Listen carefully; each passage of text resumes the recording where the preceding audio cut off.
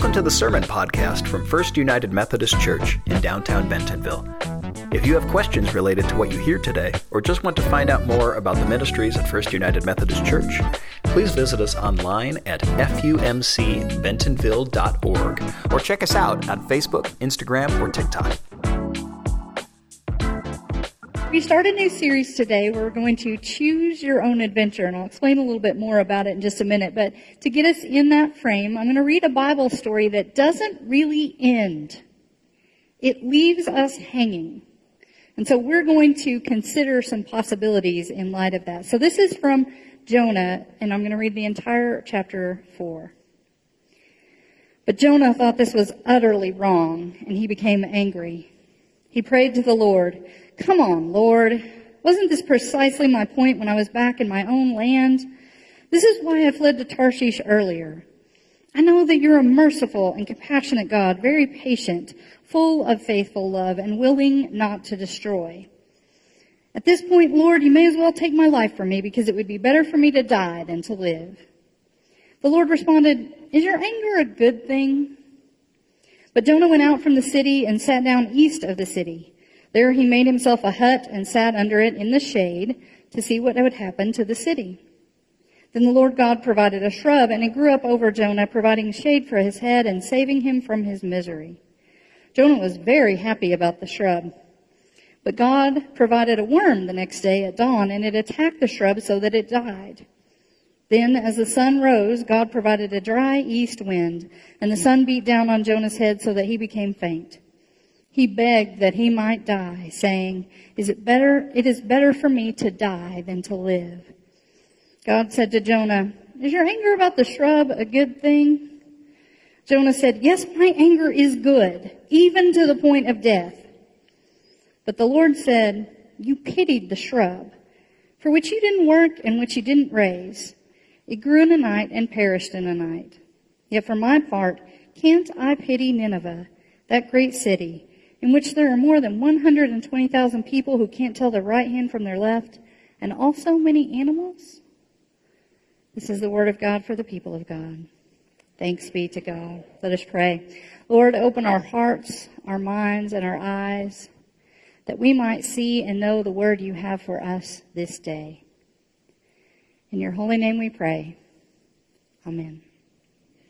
So, I am a child of the 80s, and in the 1980s, there were a series of books that came out that were incredibly popular, and they are the Choose Your Own Adventure books. And here are 3 of them that I still have.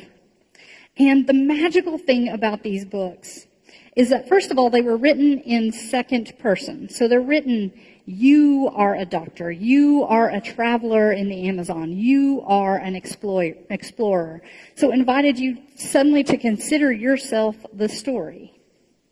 And then as you were reading along, you would reach a page, you'd start on page 1, and then you would get to a page that would give you instructions.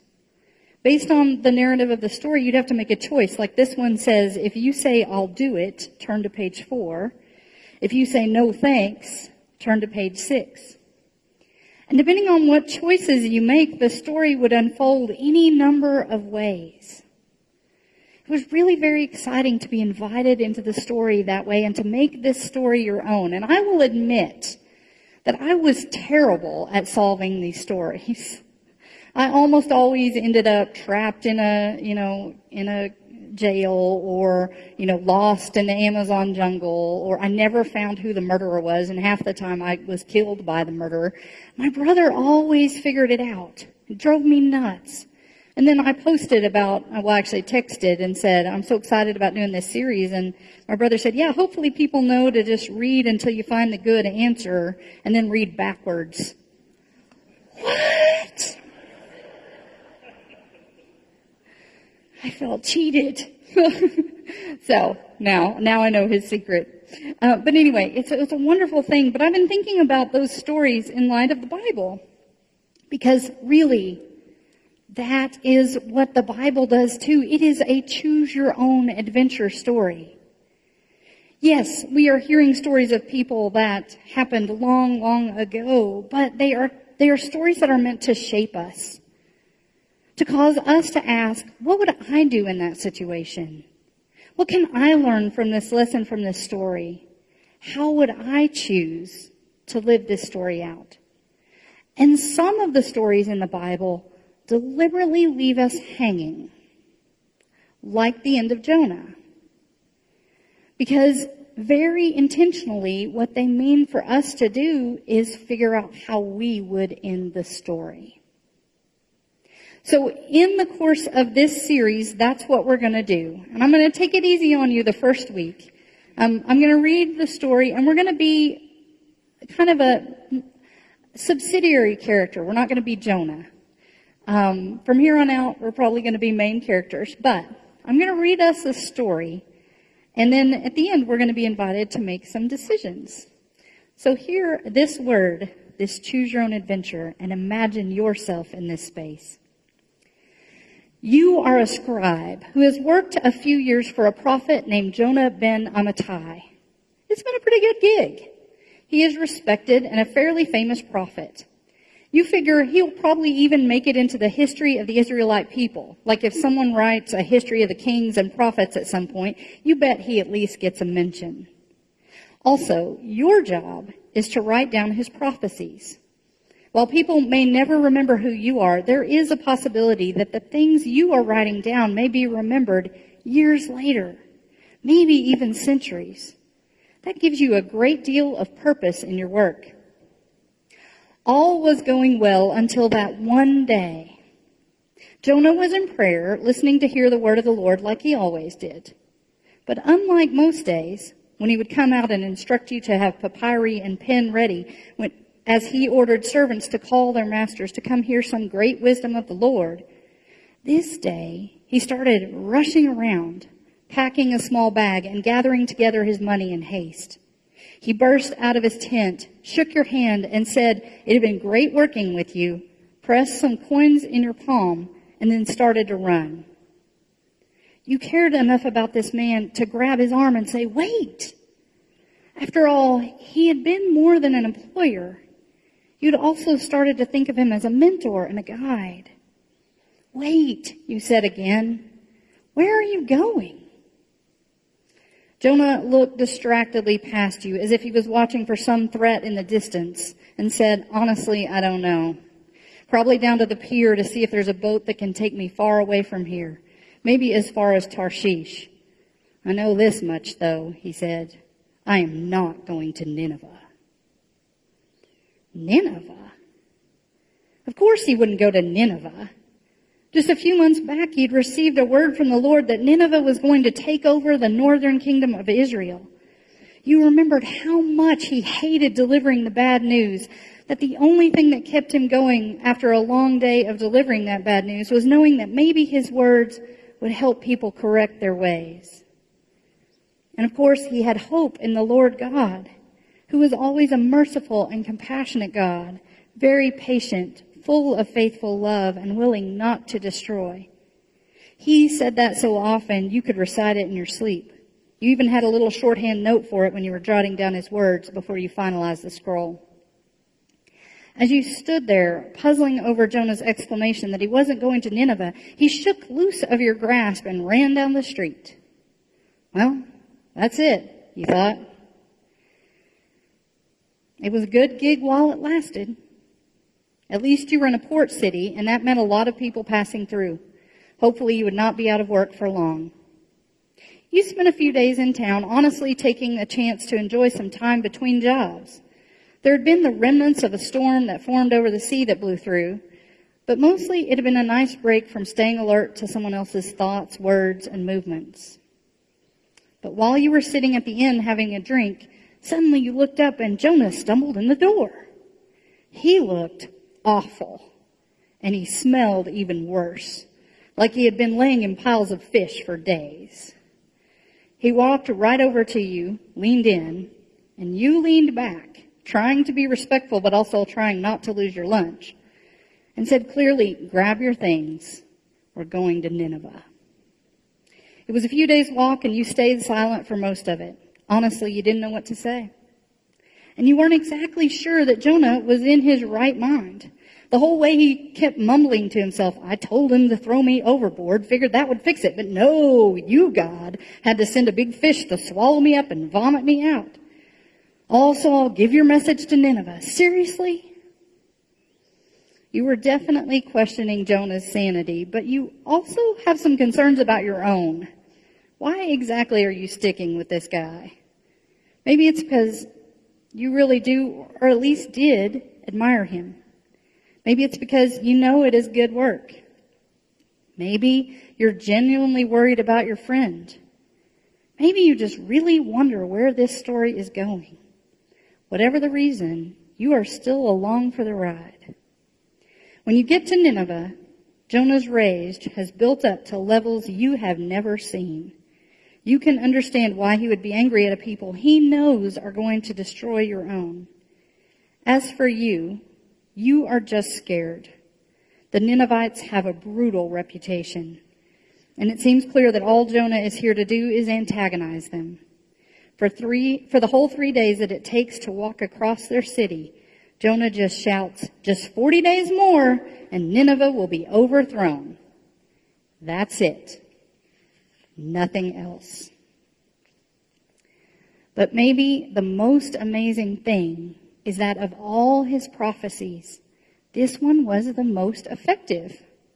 The king of Nineveh heard it, and he ordered everyone, even down to the animals, to fast and put on mourning clothes. And the king himself did this and sat in ashes. You are amazed. You have never seen one sentence be so effective, not in all your career as a scribe. It is proof to you of how great a preacher Jonah is. He truly is a prophet. But then, once Jonah finished yelling at everyone, he turned and yelled at God for saving the Ninevites. You are shocked to hear Jonah angrily yell at God, even sarcastically saying he knew God would be merciful and compassionate, very patient, full of faithful love and unwilling to destroy. You are also shocked to hear the voice of God respond, asking if Jonah has any right to be angry. You aren't surprised by God's question. You're just surprised you are hearing the voice now. Jonah stormed out of town, picking a vantage point where he could look out over the city. He continued to shout at God, even after God caused shade to grow around him. And then, when the shade plant died, Jonah really lost it. You began to worry about what Jonah was going to do from here. God had asked Jonah if it is right to destroy people, especially repentant people and innocent animals. You seriously wonder what Jonah's game plan is from here. He is so angry at God that you could totally see him quitting his work as a prophet. Maybe he would go try to find the fish who swallowed him and create some sort of attraction where he lets the fish spit him out for people to pay to see. Maybe he'll just stay up on this hill yelling curses at the Ninevites and God until he becomes known solely as some crazy hermit. Maybe, after a few days, he will realize how effective he was as a preacher, and he will start going from town to town shouting one sentence that makes people change their hearts and lives. And maybe, just maybe, he will come to realize that God's love knows no bounds. He will listen to the words he has said over and over about God's mercy and faithful love. Those words and this experience will convict him and change his heart, and he will go back into town and make friends with those who are supposed to be his enemy. You have been with Jonah for years, and you know him pretty well. What do you think he will do? Friends, this is the point where you pull out this and get your phones or devices, open your camera, put it on the QR code, the little box there. When the little yellow minty.com pops up, you click on that, and you get to vote. Where does Jonah go from here? Now, you do not have to pick what you think is the right thing to do, right? You pick what you think Jonah's going to do. So you can walk away from God and start ancient SeaWorld, right? Repent and befriend the Ninevites. Become a one-liner televangelist. or set up residence outside town like the Grinch. So you can choose which one you think he's going to do. This is kind of tough. Choose one and then hit submit. Brooke is going to share with us the results at the end of the service. For those of you that are online, we will put them online for you to see. And I encourage you to do two things from this. First of all, consider what we all decide we think Jonah will do, right? And then maybe play the story out from there. In fact, that's what I'm probably going to do on social media. So watch social media and we'll see where the story goes from there. But also ask yourself if you were in Jonah's shoes. He has good reason for being upset. But he follows a God who includes all, who loves all, who cares for all. That's the choice that's put before us as well. In the name of the Father, and the Son, and the Holy Spirit. Amen.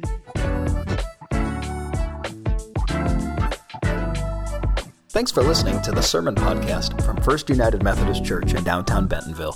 If you would like to let us know you were here, follow the link below to connect. To participate in worship through giving, you can give online at fumcbentonville.org or on Venmo at FUMC Bentonville. FUMC Bentonville welcomes all. Because we believe the communion table is God's table, we invite everyone into our church family. We welcome and celebrate every race, gender identity, sexual orientation, marital status, age, physical and mental ability, national origin, economic station, and political ideology. We come together in action and outreach, aspiring to follow Jesus' example of radical hospitality, love, and grace as a transformative movement in our community. Please join us for worship on Sunday mornings at 9 and 11 a.m., both in person and on Facebook Live. All are welcome, and we'd love to have you with us. Grace and peace.